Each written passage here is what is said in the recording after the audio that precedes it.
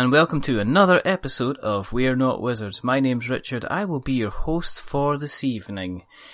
And tonight's episode is going to be a bit of a playful gnome, but watch out for the Runicas. And I know why it's called that, and you will know why it's called that, because joining me tonight from the Playful Gnome is a gentleman by the name of Callan Sargent. So, good evening, Callan. Good evening. How are you? I'm a good 8.5. I'm bordering. I'll take that. I'm bordering a 9, if I'm being perfectly honest. It's been a good. That's impressive. It's been a good couple of days. You know. Excellent. I'm quite happy. I've changed my setup tonight. In terms of the audio setup, so. What I've done is I've taken my normal Ben Kenobi Lego model and I've put him out to pasture. And tonight instead, I'm just going to take a quick picture of this in honour of all things that have the ability to transform. I've brought in Mr. Optimus Prime. So fantastic. So I might just share that with you on Skype, or I might just stick it out there on the Tinter webs, because I always try and take a picture of when we record. Now, for people that are joining us for the first time, hello, thank you for joining us. The reason that we do this is because we need another joke. And we're scouring the universe to get one. But in the meantime, we still believe that there is quite simply not enough podcasts out there about tabletop, card games, board games, RPGs, LARPing, and all that good stuff. And the second reason that we do this is because it's always good to chat to new people, and Callan had a Kickstarter campaign recently, Runica, and he is going to be relaunching that in the next couple of months, and he's coming on to have a chat and tell us a little bit more about the game, tell us a little bit more about himself, and and we like, it's always good to speak to somebody new. So as we say, what we do when we do this is we like to have a little we'll have a little joyous peek at the past, we'll have a little playful peek look at the present, and then we'll have a laughable glance into the future. And I just want to find out a little bit about your history with the hobby. If you want to maybe step back and start at the beginning. Awesome. Well, I'll tell you what, I can tell you where the name The Playful Gnome comes from. That'd be a good start.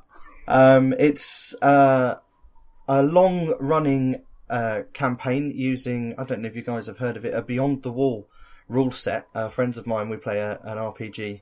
Okay. And my character is a gnome rogue mage.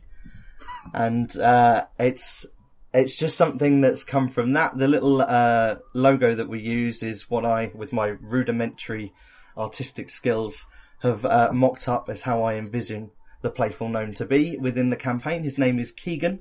Okay. But that's where our title has come from. So I have a little bit of a history in RPGs and a slightly longer history in playing board games. Where did do you do voices? Let's step back to Keegan. Do you give a Keegan a voice when you play them? Well, Keegan has my voice. So it's quite lucky that, if I'm honest, I was quite fortunate that was the case. You managed to pick a character from round about your area in the country. Exactly. Because whereabouts are you, roughly? I'm in the southeast. I'm in Ashford in Kent. Oh, okay. So that's good. It's good that you get gnomes, rogue mage gnomes and that. Exactly, and playful ones at that. Prithee, tell me where you're from, rogue. Kent, just not too far from the the Channel Tunnel. Oh, okay. So, this is going to be one of those nights. I've got red juice.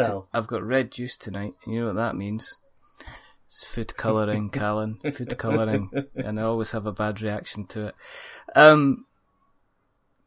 Cardboard wise, then you said you started off in board games. Where did you first kind of hit the cardboard, as they would say? Well, I think I since I was little, I obviously played all the classics with my family and always enjoyed those. And in terms of strategy, I used to play a little bit of chess with my dad, and I always quite enjoyed that. And he's one of those dads that doesn't let you win. He's competitive, dad, is he? Yeah, and I sort of valued it, if I'm honest, because when I first won, I felt good about it because I knew it was actually my own victory. Because it had taken such a long time. After that, it was just sort of scouring. I played sort of trading card games that I've enjoyed, and then I think my first foray into non-traditional, I suppose, board games, although I think it's become a bit of a staple now, was Pandemic. You and me both. I think it has become a traditional game now, a staple now. But back when I played it, it just wasn't one that you saw on everyone's shelf, and it was that was really cool. Especially the cooperative element. I just hadn't seen that before, and that sort of piqued my interest. A friend of mine, actually Robin, another part of the Playful Gnome, has been a Kickstarter fiend for a long time, and so he's been introducing me to games after games after games, and sort of fed the habit a little bit. But I think, probably on cardboard, it was Pandemic that really started it. The one thing I like about Pandemic is that you lose at it. It's not a game where you get the line, especially for this traditional board game, where you get, and the object of the game and the winner of the game is the first person to blah blah blah. The kind of the rule for Pandemic is, and the winner is the game is the person that doesn't die and wipe out the entire world's population, and you have to find a cure. And it was I don't know if this was the same. It was the fact that the Pandemic doesn't like you. No, but I loved that. Yeah. I absolutely loved that. And I loved the idea that I was playing this game, I was losing, and then I had to play it again. And it had that video game feel, I think, which I've always enjoyed video games as well. And I think other board games up until that hadn't captured that in the same way that I'd played anyway. I'm sure there were some that existed. But Pandemic had that feel where I got beaten by the boss. Yes. And I had to go back and I had to work out a new strategy, and I had to take different characters with me, work out the best way to do it. And I loved that. I really enjoyed that. And that replayability that came from the desire to beat the system. I loved it. Enjoyed it. Pandemic's a funny one because, and Pandemic is another one of these games that's almost like Catan in Carcassonne in terms of how it gets rolled out as a staple. But let's give a couple of minutes to Pandemic, because there will be people that have heard of Pandemic Legacy, which is obviously very, very much loved. And Pandemic's Legacy Season 2 is just around the corner, and there's a lot of people talking about that with real excitement, since they've heard the kind of the potential backstory for it. But Pandemic is about the people that don't wash their hands, that basically sneeze and cough without covering their mouths, people that kind of pick their nose, probably people that park in mother and baby spaces when they shouldn't. It's these general people that kind of go about spreading diseases, because there's diseases that have taken over that are starting to take over planet Earth, and you are a member of a team, and your idea is to basically come up with a cure. Yeah. And everybody has a specialist role. I can't remember all of them. Maybe you can. Do you remember them? It's been a while. You have obviously your medic going around actively curing the diseases. Yep. You have sort of a leader position. I can't remember what the terminology is in the game.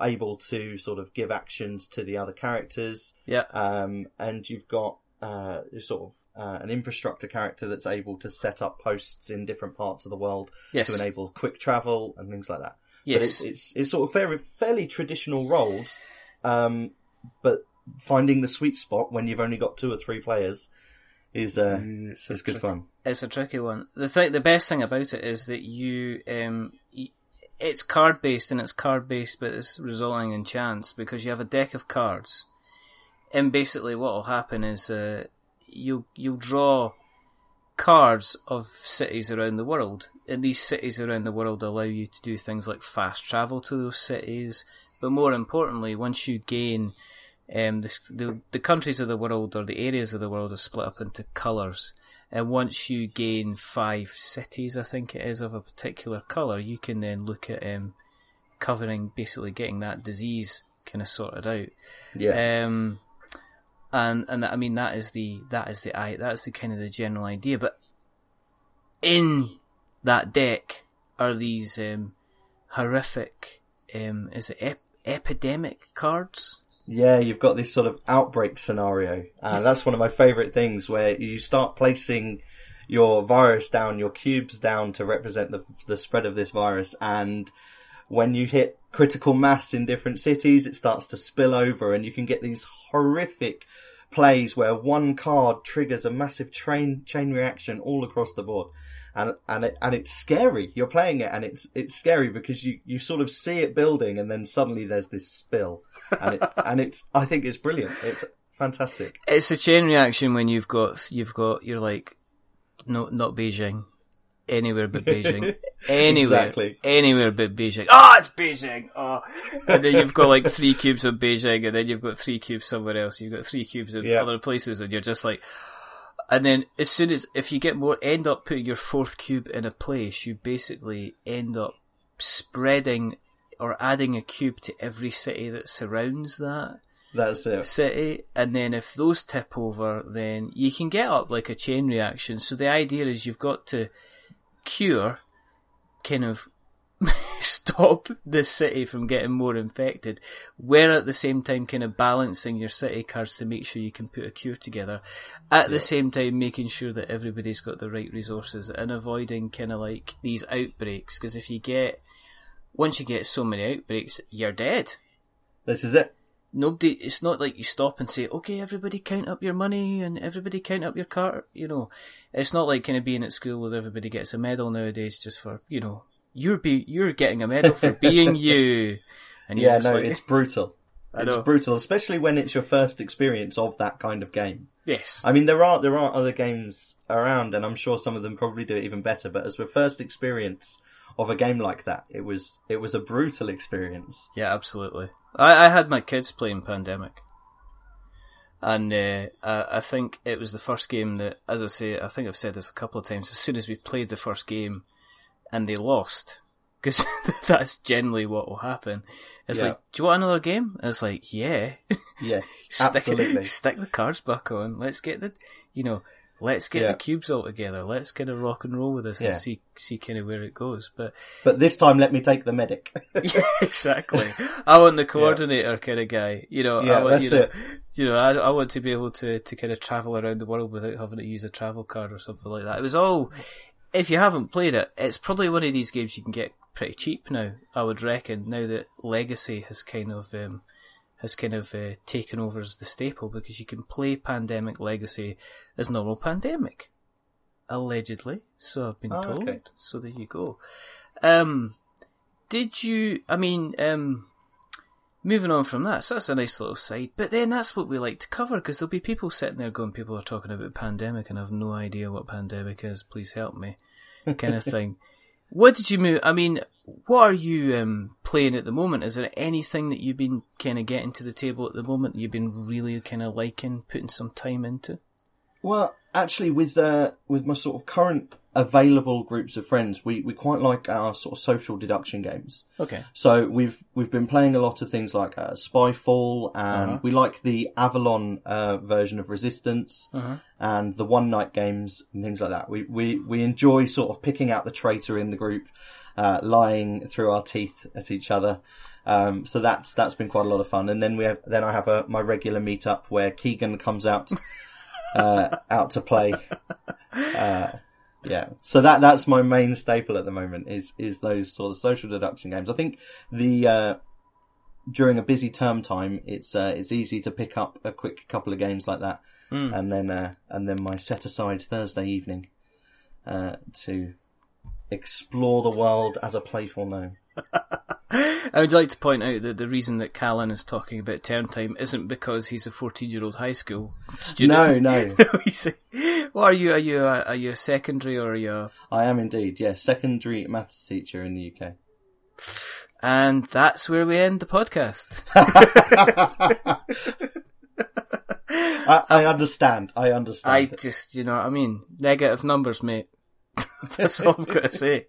Do you know what I mean? I cannot possibly have negative juice in my glass.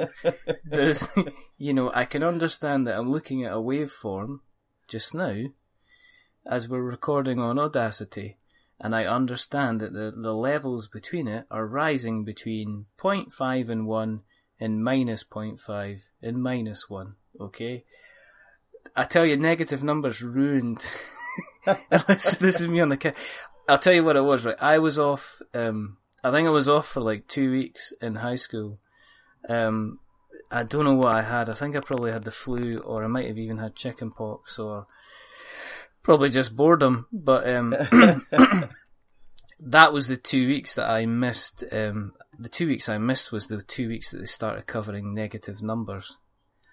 And it completely messed up my entire mathematical academic career. Oh no. Do you know, do you know the film, Good Will Hunting?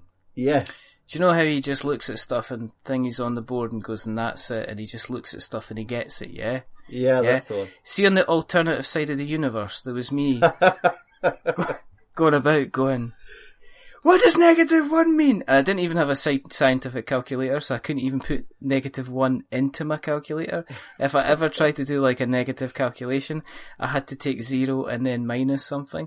And I couldn't do that because the calculator was so rubbish. I couldn't put 0 minus something. I had to put 1 and then I had to add an extra number on top of it. And it still didn't work all the time. So negative numbers, eh? It's still a bit of a killer. It is still a bit of a killer.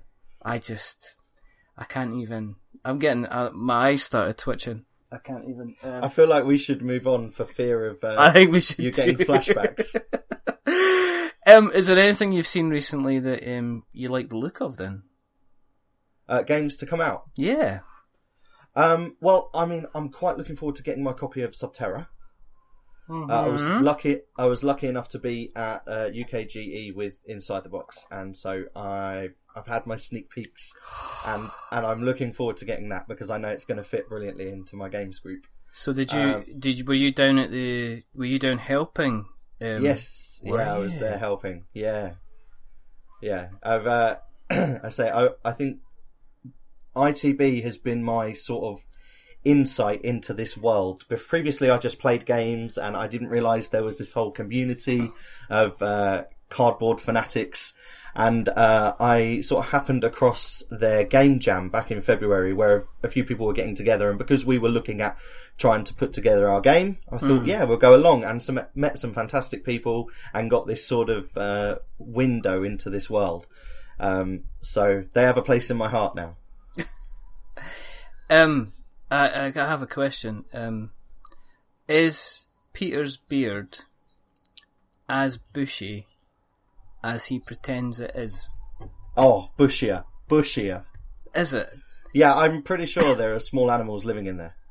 I was convinced for a while it was very bushy, and then I thought for a while potentially it was fake. Well, he wears it well. If it is a beard wig, he wears it very well. Does he? We'll have to have a discussion. So I'll have to have a discussion when he's back on to later on, if he's coming on to talk about Newspeak. So did it give you a good angle to, with your own project then? Did you learn quite a lot when you were talking to Peter? I take it you must have talked quite a lot of shop. Yeah, and it wasn't just Peter, the sort of people around him as well, everybody helping out. It's just getting as many different opinions and sort of points of view and ideas as possible. Mm-hmm. I've had to learn so much just to get to the point of not succeeding on a Kickstarter. It's been absolutely crazy, and one of the things that sort of helped with ideas is just the sheer number of people I've spoken to, the ideas they'll give, the sort of points of reference. I mean, I think I've learnt most of the staple names in the community now to look to for initial advice. But it's been helpful just chatting to everyone. Anything from which manufacturers I should be talking to, to just how much hassle shipping is going to be, to actually who will play test and have a look at the game and have a go and give me some feedback and things like that. And it's just building this community and building a little bit of a network, trying to meet and talk to as many experienced people as possible and learn as much as possible. What makes a man like yourself helping children with maths, sitting down, being the gnome, to then sitting there and going, actually, do you know what? I should give this a crack. Kind of what was the inspiration? Well, there's a few of my friends and I. We've always sort of made up games. So Runica is not really new. It's a game that we put together a few years ago that we just sort of mocked up with card and played, and we enjoyed it, but didn't really go anywhere or take it anywhere. Okay. And I've done the same with sort of chess variants, and I'm very much, when it comes to RPGing, for example, I'm very much a fan of a sandbox style. I just like the creating anyway, and I've always done a little bit of writing.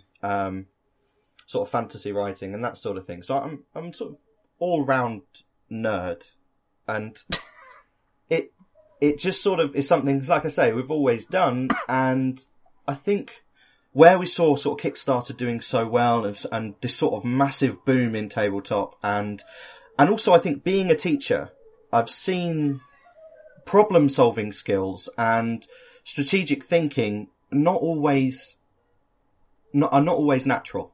Yeah. And one of the big reasons I think I learnt some of those skills was from playing games. And actually, when you talk to a lot of the teenagers of today, they're not sitting down and playing games with their friends. They're shooting stuff on the computers, which I've no issue with. I do the same. Yeah. But for some of them, they don't know how many cards are in a traditional deck of cards or what the suits are, and they've not played even things, and I'll get probably shot for mentioning it, but things like Monopoly and that sort of thing. Monopoly's fine. No, Monopoly's fine. I've been seeing recently Monopoly Gamer. I've seen that. I don't know if you've seen that. No, I've not. I've not seen. I don't know if it's getting a UK release, but it's basically Monopoly based around the Mario franchise, and it's got power ups and such. Like it's in Americas at the moment, but whether it's going to be coming over here, I have no idea whatsoever. I'll have to look it up. Have you ever been tempted to take some look at maths from a board gaming point of view then? Have you ever been tempted to do an exercise based around using kind of board game principles and stuff like that? Just to kind of mix the stuff. Have you done that before? Yeah, absolutely. I think sometimes the easiest way to get kids to learn is to trick them into learning. And so using board games and that sort of competitive, strategic nature, something that they don't realise is necessarily practising any mathematical skills, but really is. And it can be as simple as sort of times tables and things like that, but just put in a sort of board, in a game concept, or actual abstract sort of algebra they can do again in a game setting. I think it's really useful, and I think lots more people are doing it. It's not just avid board gamers, but I think teaching in general is sort of veering towards trying to include gamification a little bit. Yeah, I think it's giving kind of practical examples of when you would be using something from a theoretical viewpoint, I guess, getting all deep and wordy as we go on. But no, I'm always interested in someone like yourself has to get over an idea or a theory of how something works, or the practicalities of how somebody works, and put them into, from something that's very abstract, let's face it, like numbers are quite abstract, and getting it from the blackboard into the back of somebody's mind and giving them the practical applications that they can use it as well. I find that kind of fascinating, and I see from simple Dungeons and Dragons, you've got a modifier on there that does this, and then are you going to make that roll for, say, charisma? Are you going to make that roll for intimidation? And the guy looks like that and says, well, actually, they do statistics behind it, and they do a probability guess behind it, and then they'll have to automatically do their math, their calculations behind that as well. So that kind of all rolls into things, and that's when you realise, actually, that maths teacher was right. I do use maths on a day-to-day basis. I mean, especially that sort of number work. I mean, some of the more abstract bits and pieces is a little bit harder for people to visualise in their own day-to-day lives. But almost all board games you're playing are numbers of some kind. Yes. And even if you're not having to worry about them, the person that designed the game did. Yes.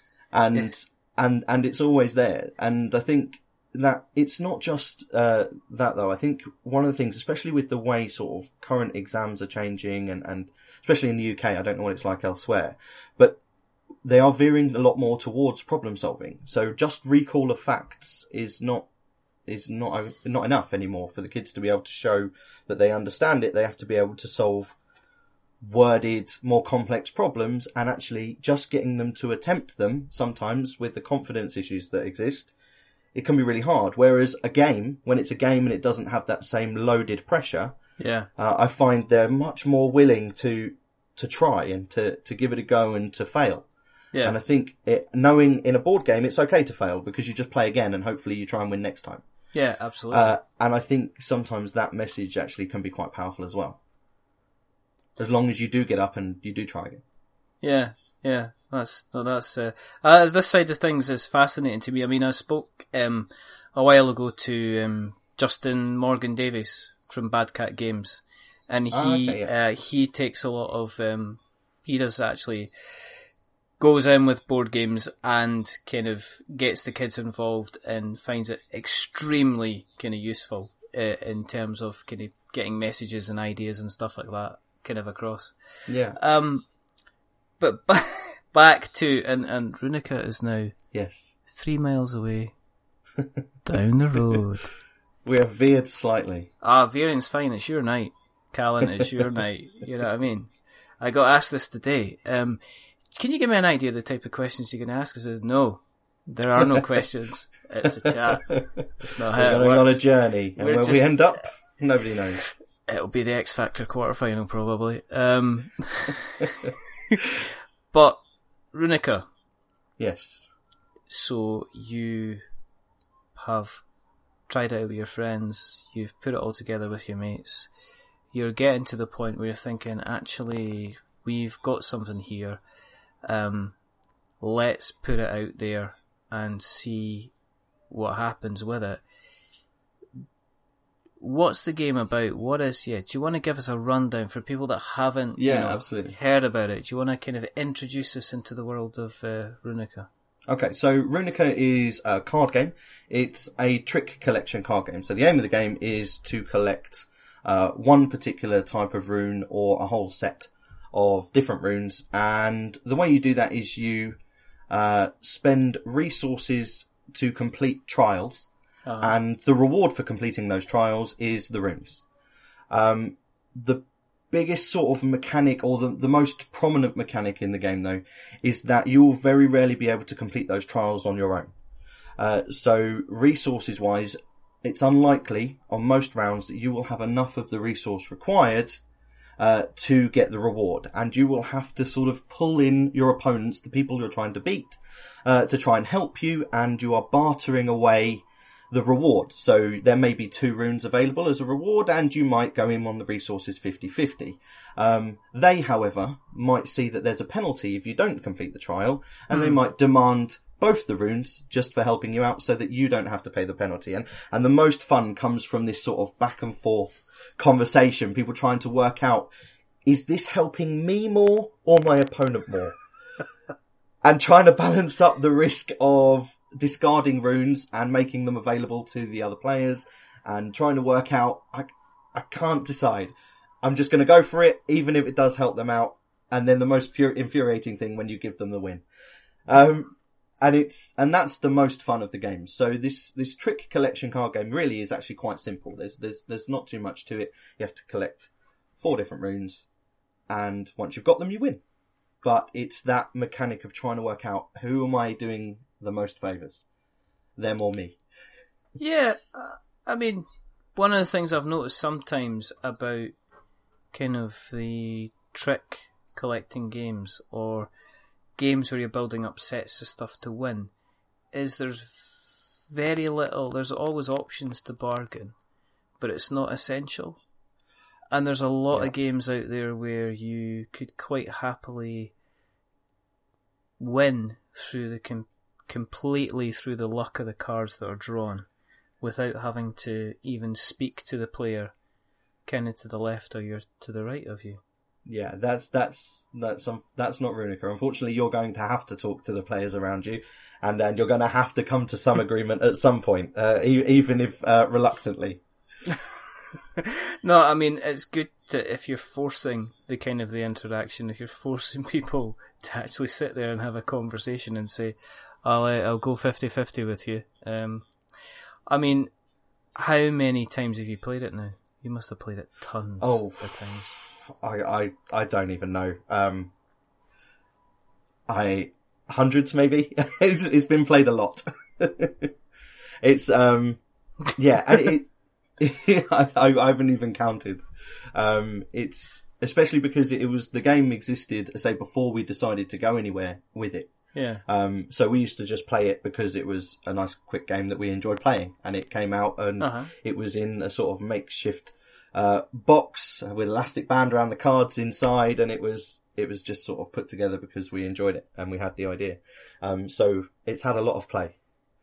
And what you get? Yeah. Sorry. Oh, on you go. No, I was just going to say it's probably had more revisions and changes since we've begun this idea of Kickstarter and actually putting it out there and making it available for people.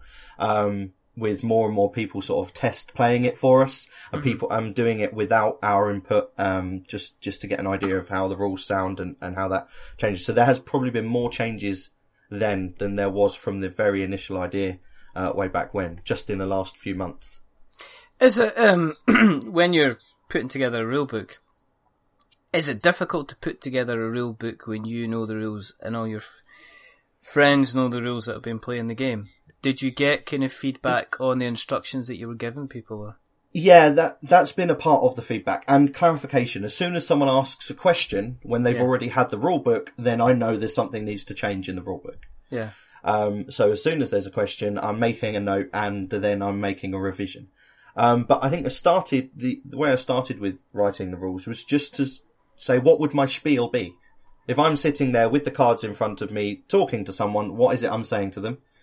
And we just tried to formalise that and get that down. And then I say it's been revisions after people have still asked questions, or a scenario has come up that just is a 1 in a million scenario and we've not accounted for it. And then that's had to go in and maybe we've made changes.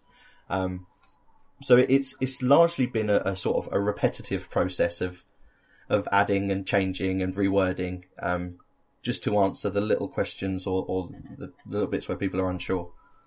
So is the rule book bigger than the actual deck of cards now? No, we still managed to keep it concise. It still fits over a couple of pages of A4. That's pretty good.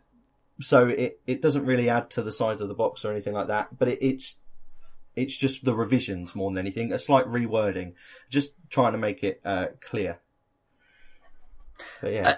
And is it your responsibility to put the rule book together? Are you still I take it you're collaborating with your friends to put everything together. So are you the guy that's the main person that's steering things?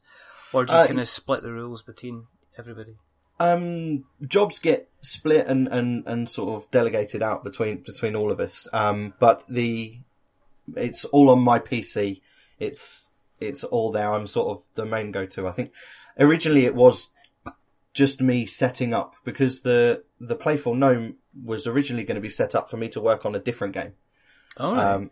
Right. But that game is a miniatures sort of tower defense sort of, and and it's a much bigger project. And I think for our first project going into that, where we would have required pledges of sort of 60, 70, 80 to be able to do it, it seemed a bit much to go in. And previously it would have been fine, but when Kickstarter was sort of napkin ideas that people loved the concept of and then just threw money at, it would have been fine. But now people want a finished product before it's even started. So that most projects now, when you look on Kickstarter, the successful ones are ones that are pretty much ready to go to print.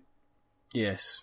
And we didn't have the funds to put all of that together, to get the modelling done for the figures and to get all of the artwork done for the scale of the game. So we went back to this game that we already had, that we loved playing, that was a little smaller game that required much less initial investment to get it to a point where it was actually ready to print. So because I started that other one and then brought Robin in when we were talking about using Runica, it's largely been my startup, and then other people have come in to sort of help out and give the ideas. And yeah. Do you have a working version of your tower defense game then? I have in a sort of little box of counters and cards and scrap paper. Yeah, I have a working version, but by the time it actually gets to the point of doing something with that and bringing that to fruition, I envisage it being different to what it is now. You got big plans? If this goes well, then yeah. It could be fantastic. At the moment, it's okay. It's good. Yeah. But it could be fantastic. But it will require a lot of time and a fair bit of investment before we even get to the Kickstarter point. So we'll see. So here's a question for you, being in the situation that you were. Yeah. Do you think that, do you think that basically that Kickstarter, they should consider maybe splitting Kickstarter a little bit between the really experienced big box guys and guys like yourselves that are actually really kind of arguably using Kickstarter for the original reason it was there in the first place? It's tempting to say yes, because I would like it to be, I would like to have to provide less in the beginning to be able to do it, because, we all would. But I think it still is what people want. They're putting money towards things that they want and that won't exist necessarily without it. And even if that is a big box company, I think they're just using it in the same way we all would were we in that position. I don't think splitting it off is as fair as it sounds initially. Yeah, I think I've had this conversation so many times, and there's the argument that if you split it off, would people follow the big box games anyway? So nobody would be any better off, and the bigger guys would get their money.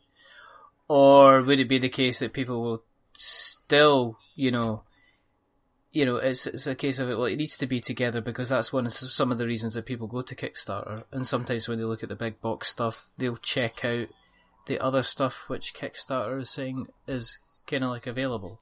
This is it. I think it's a sort of double-edged sword in a way. The big campaigns detract the attention that would be there anyway. They will pull a little bit, but they will also bring a lot of attention to Kickstarter that wouldn't have been there anyway.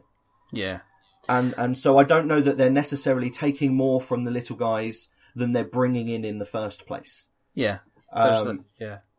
So no, as much as I say, it would be nice for me to just be able to bring my napkin idea and raise all the funds to do it. I do see the value in having to put the work in and get it to a point. The only thing I would say is we're quite lucky that we could put a little bit of money in and get some of the artwork and bits done so that there is something pretty to show people. Yeah. And I think there will be plenty of people that are in a situation where they have a sterling idea, but they've zero funds. Yeah. And that is a shame, because it's unlikely now in Kickstarter as it is today that will get funding. But I don't know if that's enough to say it should be split. It swings and roundabouts, isn't it? I mean, these things Yeah. genuinely will evolve naturally. And, I mean, I guess the thing is, if you're wanting to, an idea is a good idea, but if you want to, I guess, push that idea, then there's certain things that you need to do. It's, as I say, it's always a strange situation, because there will be people that will come to Kickstarter and all they'll back is a CMON game. There are other people that will come to Kickstarter and they'll back a small game. There will be small games out there that all of a sudden will end up doing 6 figures on Kickstarter, like, Legends Untold, for instance, Kevin Young's game. I think also, like I say, that there will be another sort of subsection of people that come because of come on, and then, or however would you say, CMON. Yeah, and then I don't know what it could be. I read it as "come on" because that's how I would abbreviate it in a text, and that's in my head. I can't get away from that. But anyway, there will be people that come for them, but they do explore. Yeah, and so I think that there's a massive value in that as well. So I wouldn't like to see them go. Yeah, and you get these, as I say, you get these accidental heroes coming along. I mean, let's face it, Gloomhaven was one of them. Yeah, although there's a hell of a lot of work going into that. Yeah. To build the brand before it got to Kickstarter. Yeah. But yeah, no, fantastic job. I mean, that was incredible. And I mean, then you look at Frank's City of Kings as well. Ah, Frank. And that was incredible. Absolutely fantastic. I mean, the game looks stunning, but it was all the work. He was around for a long time and he put a lot of himself into that. And it's come to fruition. I mean, it worked. It did what it needed to do. Absolutely. So, no, I think there's still opportunities for the littler guys. Yeah, I think at the end of the day, the angry equality officer inside me wants to jump on a soapbox and say, "That's it. It should be fair for everybody." And then the other side of me says, "But it'd be less fun." It would be less fun. Going back to your campaign, yes. How many did you learn? A whole pile of lessons from that first campaign? Yeah, and that was kind of the reason we did it. I'd learnt enough from talking to so many people and trying to do as much research as I could that said, if I go now, there's a good chance it's not going to hit the goal. Yeah. But at the same time, there was more to learn, and we knew that. We knew that we didn't have an understanding of the sort of the processes of actually running the campaign, and what that what that meant in terms of people getting in contact, commenting, and giving feedback. The sheer number of messages I would get from people who could get me all of my funding straight away with their various social media accounts and things was incredible. I didn't realise that there were so many influential people out there. But it was, in all fairness, I just sent you the one email. Oh no, I mean, you've probably been told this 1,000 times, but I got so much. Like, I was getting sort of 10 or 15, and that's probably quite small, because we're only little really, 10 or 15 a day of people who were telling me just how amazing their social media marketing skills were, and that they could get me onto the top 12 on the Kickstarter page and to their 10,000 groups each with 1 million followers. And, it was incredible. But these are all things I wasn't aware of and I didn't realise. And, even things like the way the campaign was structured on the page, all my research said very few people actually bother watching the videos. Yeah. But if you don't put the videos there, everybody notices.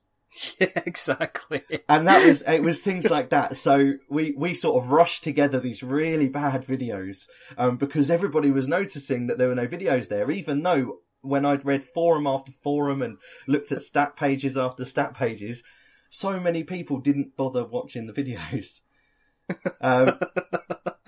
But actually there's enough there that want it and at least want to know that you've put in the effort and taken the time to create it. Exactly. That it's worth doing. And so it's lessons like that. And it's been also very useful for getting the word out because it's given me, sort of contacts, people to speak to like yourself and people to play test and review and things like that I didn't have before. So I think rather than sort of looking at it as a failure, it's made me very sure that we can make a success of it. I think you have to go through these things because you can pretty much do everything that you are supposed to on paper. Yeah. And then it's sometimes Kickstarters, it's just not the right time. No, this is it. Mark at Orange Nebula, who was on the show the other week. Yeah. And he ran Epoch, and he cancelled Epoch within the first couple of weeks because he didn't think... It just wasn't kind of getting the momentum. It wasn't going anywhere. He thought he was doing everything right. He didn't think there was, much he could kind of change. And then he's kind of, gathered himself up, went about it, approached it slightly differently, but you can't tell how you've kind of approached this slightly It doesn't differently. need to be a massive change. No. This is the thing. Like, now we'll go into this, and I will be sending out a message. There were 137 people that put their pledge in for the first campaign. Yeah. Which doesn't sound like a lot to many people, but for me that was incredible. There's 137 people who are willing to put some money towards making this happen. So I was super happy with that. And then I know that not all, but a chunk of those people are there because we've had messages saying, like, when are you relaunching? Yeah. When's it coming back? You said you were going to relaunch. And I've been quite quiet on social media for a little while now because we've been doing a lot behind the scenes to get ready. And over the next few weeks, we'll start to build that again, remind people we're still here, and go back to those original backers and say, look, we're coming back, and your support on the first day will make all the bit of difference. And that was a part of it as well. There's a certain amount of strategy to the success of it. Appearing on things like KickTrack on the first day and getting into the top pages because the first day's gone very well seemed to make a huge difference to how the rest of the campaign pans out. Yeah. And then you've got the if you go to the kind of the popular or the ones that seem to be gathering momentum, you've got people that are always saying, right, here's the click on the Board Game Geek link, click on KickTrack. This is what you've got to do today, guys, and that'll get it back up the kind of the interest rating again. So exactly, there are people that seem to be almost semi-professional Kickstarter backers, which yeah. If you've got a couple of them in your corner, it seems to make a hell of a lot of difference. And it does. The interesting thing, I mean, you mentioned, obviously, Frank. Hello, Frank. Who I was speaking to the other night, actually, who's going to be coming back on again soon. Awesome. And he was, I mean, there was a lot of people that were in the City of Kings campaign that have transferred across to the Epoch campaign. And you see them all talking away to each other in the comments going, oh, I know you. That's the thing. The communities that build in the Kickstarter comments are incredible. And there are so many awesome people there with awesome ideas as well. And I think, we learned straight away that we need to listen to these people. Yeah. And there were people just suggesting little ideas, tweaks for the campaign page, ideas for who to get in contact with and what to do and why we shouldn't be doing this or why we should be doing that. And they were incredible. Really, really, really helpful. And there's already that little bit of a sort of a community building. But I mean, obviously nowhere near some of the more successful campaigns, but it's really nice to see that and go into the second attempt, the relaunch, knowing that can happen and hopefully will again. Mm-hmm, mm-hmm, mm-hmm. So, going back to Runica again. Yep. What kind of components when we open the box? Is it what kind of components can we expect to find when we open up the box? Okay, so you'll have your set of rune cards. These are your collectible. These are your trick cards that you're collecting.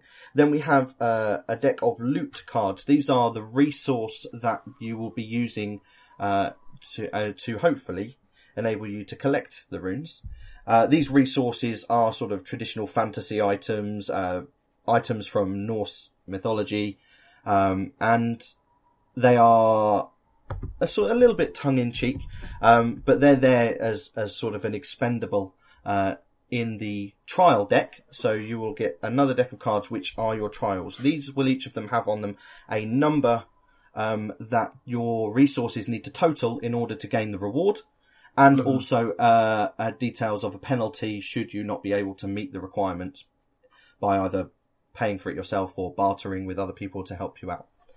You've also then got what we're calling Raven cards. The Raven cards are end of round sort of group events. They affect the runes, they affect the resources that you have, they affect the general play of the whole group. And then lastly, we also have a deck of character cards. The character cards are one-shot abilities that people can use throughout the game to affect in some way. And they range from being able to draw a rune from the discard pile, which is really nice and powerful, or steal resources from an opponent, things like that allow us a sort of one-shot disruption to your opponent's game. In the sort of more deluxe version that we were offering, and we intend to do again, we're looking to have physical runes to replace the rune cards in a bag of runes. So rather than drawing from the rune deck, you will put your hand into the bag of runes and draw out runes from there, which I really love the idea of. We wanted to be able to keep the initial price point down, so we're offering the purely card version. Yeah. But we will have these rune version available as well, which will be really nice. I'm looking forward to that. Other things that will happen hopefully will be things like just a group leader token marker and player mats for the runes and things like that, but the main components that will be in the basic one is just those cards that I mentioned. What kind of price are you looking at for all this goodness? Well, we went in on the original Kickstarter, and it's sort of as low as we can go is £20. It was that's in the UK, 17 with £3 delivery. Delivery has been, if I'm honest, the biggest factor in trying to organise the price points. Yeah. Because we've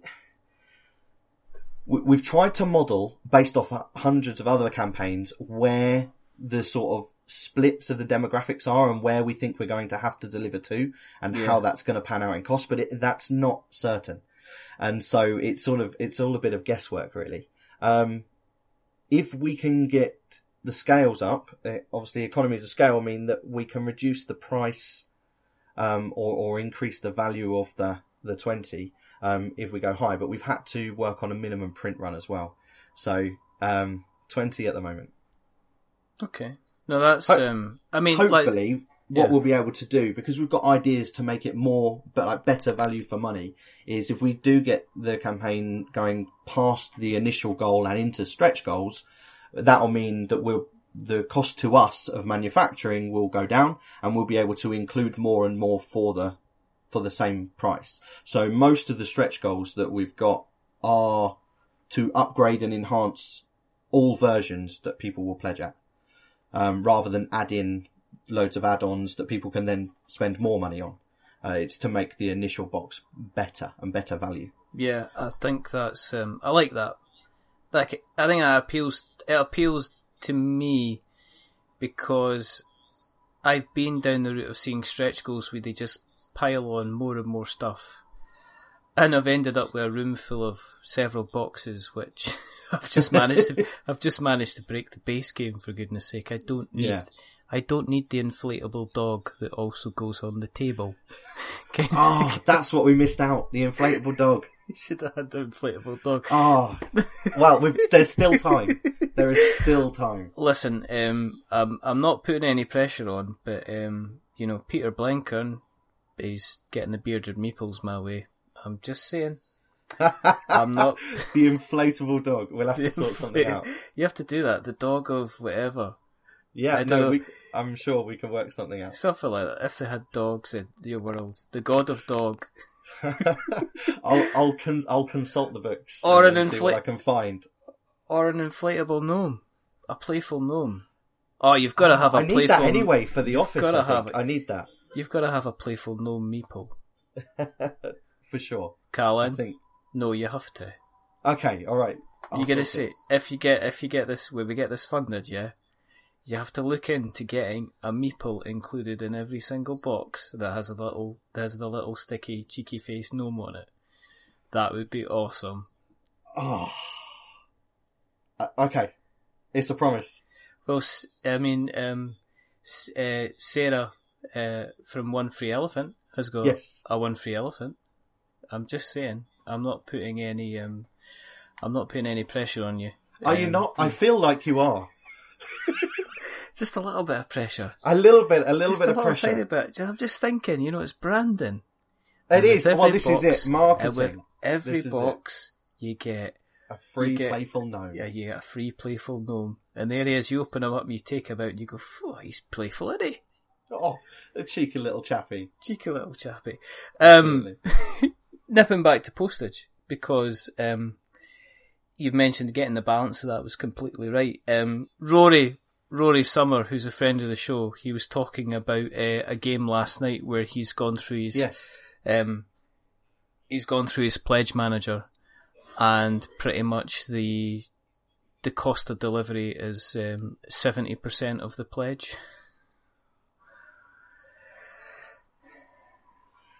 Yeah, I can see how that happens, especially on first time creators. I can see when you don't know what the numbers are going to be and you don't know what to expect in terms of sort of backing. I can honestly see how that happens, because it's been the most stressful part of it, is trying to organise exactly how that's going to work and the cost. And even on the base one, when we're going to the US, for example, from here, well, it wouldn't be going directly from here, but we could get it down to maybe sort of £9-10.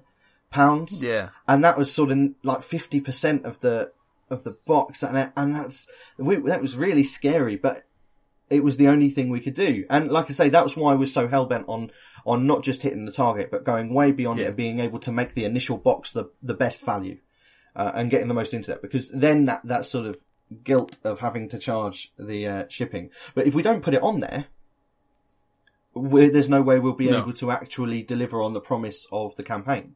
And that's the issue. It might be that 90% of our pledges come from the US, which will significantly reduce the cost because we can bulk ship and make a difference. But I was really uncertain about doing this whole sort of trend of putting the shipping on after the campaign. I think, as I said, that's kind of bitten a couple of people quite badly kind of later on. It's hard. I can understand why, and for a lot of people that will actually lower the cost of shipping, because you can make the best decisions with the correct info there and then, rather than trying to predict what's going to happen. But I, for one, when I want to back something, I like the idea that once I've done it, and I don't have to. I know exactly how much it's going to be, and that's how much I've said, and there's not surprises or changes. I don't have enough expendable income just to assume whatever price they then put on at the end and say that's okay.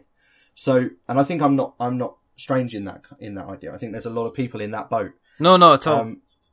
There's nothing worse than you like hitting next month and then you'll get a couple of emails saying, and remember the pledge manager is closing this month, and you go, okay, I'll just check my address, and then it's like, and here's $27 to ship it over, and you're like, okay. Yeah, that's the thing. And so I wanted to avoid that, which meant having to make predictions on the delivery. So I'd say hopefully we've made the correct decisions with it, and it's not too much for everyone, but I can understand why some of these other campaigns are sort of 70%, especially when you don't have links with big distributors that are willing to take some of that cost for you. I think it's going to take Rory a while to understand. He is still fuming. 70% is a lot. It is. I think it's especially when you get to the thing where, yes, I'm going to get this. This is going to arrive next month. Oh, it's not. No, it's not. Oh, no, it's not. Oh, I'm going to have to go and do something. Yeah. Where's my bubble wrap? I need to go and pop I tell you what, can I just collect it? Exactly. I'll just get a plane ticket over to the factory in China and get it my flipping self. Yeah. No, I do understand how it feels on that end, but I say now having to go through it all and try and work out where my goal has to be, because a big chunk of the goal as well on Kickstarter is the delivery cost, because what's paid in delivery, and again, you probably already know this, what's paid in delivery forms a part of your main goal. Yeah, absolutely. It's not added on at the end, which means a big chunk of the money you're asking for is trying to know that, right, I've got my minimum manufacture, so my minimum order size, and then what I think will be the delivery charges on that minimum order to get it to all the different parts of the world that it's likely to go to based on how all the other campaigns have done it. And then trying to work out that, right, because I think actually our delivery costs make up about 40% of our pledge, our main goal. That's, are you doing some maths there? Yeah, we've got the spreadsheets are incredible. Robin is our spreadsheet guy, and he's very proud of them. They're very colourful, and you change a number and it all updates, and he loves it. I don't mind as long as you show you're working, Mr. Yeah, Sergeant. exactly that. This is it. I don't care how you got to the calculation, but I need to see how you got there. I'm sorry. Otherwise you only get 2 out of 5. You don't get the full 5. I'm sorry. No, fair enough. I know we said kind of earlier on that you're not sure of the launch date for the relaunch of Runica, which is fine, because what we'll do is when we do know about it, we will make sure that we put it out there on the old social medias as well, which is good. Well, yeah, I'm on my school holidays now, so I will be working night and day to try and get this sorted. I'm hoping that by the beginning of August, so that I can actually be attentive to the campaign and not at school whilst it's running as well. Yes. That's one thing that is hurrying me slightly, because if we wait too long, then I'm going to be teaching, and Robin, who's a part of it, is a teacher as well. All right. So we're going to be in lessons whilst the campaign's running. So I'd rather do it over the summer and be available. You can imagine that, sir. Thought you said there was no mobile phones in class, sir. Thought you said there's no mobile phones. You checking Kickstarter, sir? You doing a campaign, sir? You doing a board game, sir? Doing a campaign? And I can't think of anything else to say. Do you know what I mean? You doing that, sir? That game's rubbish, sir. You doing miniatures? You doing miniatures, sir? That'll be the question you have to not go doing it if you're not doing miniatures, sir. Not exactly. Game that's rubbish, sir. No miniatures, sir. Well, is that runes? You spelt rooms wrong, sir. That's rooms. It's rubbish. It's in the bag. And then 70% delivery, sir. That's a rip-off. I'm going home, sir. I'm telling my dad, sir. And so on and so forth. Oh, indeed. Ad infinite. Do you know what I mean? Are you going to back it or not? Look at my face. Look bothered. Face bothered, back it bothered. Anyway. If people want to... Don't even know where that went. I'd struggle to even get it back into the pen again, to be perfectly honest. If people want to keep an eye on what's going to be happening with your good selves over the next couple of months, where do we find you on the internet nets, Mr. Sergeant? Now, if I've done all my bits and pieces right, if you type in The Playful Gnome anywhere, you should find us. So we're on Facebook, we're on Twitter, we're on Instagram. I say quite quiet at the moment because we've been doing a lot of background work, but within the next week or so we'll be back up and running on the social medias, making many annoying posts and appearing in your feeds regularly. Sliding into your DMs. Oh yes. Smooth as anything. Yeah, so search The Playful Gnome on Facebook, on Twitter. Even if you Google it, you should get the website, theplayfulgnome.com. It's all there. I'm not the savviest of social media experts, but we do our best. Do you know what? No, I've just Googled The Playful Gnome, and the first... I don't want to know what the first thing that came up is. It's not us, is it? It is actually you guys. It is. Is it? It is, yeah. Excellent. It is. It is. You've got you've got the Playful Gnome Home Facebook. Yep, you're coming up. You've got the homepage, working on 2 tabletop games. But then you've got Google Shopping at the top. Oh no, what's that? It's probably like Garden Gnomes or something, isn't it? Vivid Arts Playful Gnome Son with Leaf Pad on Amazon. Do you know what? I don't mind actually. I quite like that. I like that Garden Gnomes. I think we should get a Playful Gnome Garden Gnome. Callan, this is going in the show notes, I hate to tell you. I have to put a link to this in it because it's absolutely fantastic. It is a gnome playing with an iPad. It is amazing. It is so 2017. I can't even talk about it.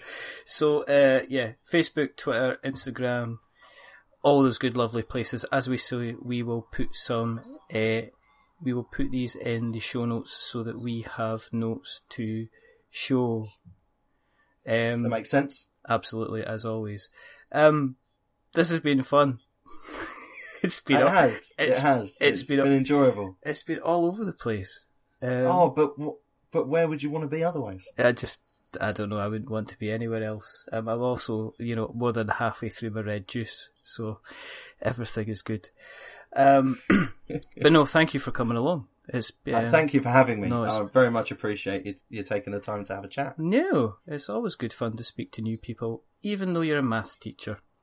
Now, if you want to keep an eye on what we're up to, and thank you for those who do, we're kind of appreciating the kind of new people that are listening every day.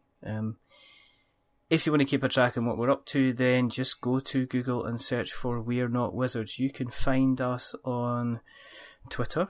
You can find us on Facebook. You can find us also at Instagram. You can find us on Stitcher and Spreaker and Acast and a whole load of other podcast places as well. Obviously, you can find us on Apple Podcasts, which is apparently the place to be. If you have liked what you've heard tonight, we always like a nice little cheeky iTunes review. And as we say, as always, don't give us a 10 if you're going to give us a rating, because that'll make us just big-headed. But don't give us a 1, because that'll make us cry. Give us a 5, because it's in the middle, and it's average. And we're a bit average, really. Oh. That's so sad. But it's okay, because the person that has not been average tonight is the wonderful, the fantastic. He's slightly cheeky, he's slightly playful, he's slightly roguish, he's slightly magish. It's Callan Sargent. Thank you very much for having me. That's okay. It has been a lot of fun. It's also been, as they say, it's been entertaining and informative from an education point of view. Oh, the best of both worlds. The best of both worlds, as Garth said in Wayne's World. There's only two more things to do. This juice is kicking in. I can tell. I can tell. It's fantastic. I'd like some. Good old cheap juice. That's all I'll say. Typical Scotland is that you use juice to name anything at all, even though it's technically never been near a fruit in its life. The first thing is to remember that we are many things, but we're not wizards. Are we wizards, Callan? Oh, well, I thought so, but I'm glad you've cleared that up for me. We're potentially sitting there about to bargain with somebody, because if they don't give us help in the next task, then I'm going to suffer a penalty that's going to mean I can't collect this trick set, which means I'm potentially going to lose the game. I think let's get to bargaining. There we go. And the second thing is to say goodbye. So it is, do we do this in the teacher voice? It's a goodbye, Mr. Sargent. Goodbye, everybody. And it's a goodbye from me. Remember, this is really good juice, by the way. Stay safe. Roll 6s. check out Runica when it comes out, because it's different. It's going to not really cost you much, and it's another idea of what board games and card games and tabletop can potentially be. And it's all wrapped up with a little playful gnome meeple that you heard Callan say he's going to get made for the campaign, which is always good. Do you do this to everyone? Absolutely, without fail. Emotional blackmail, getting It's a it wonderful recorded is the way to go. But until the next time, goodbye. Bye-bye.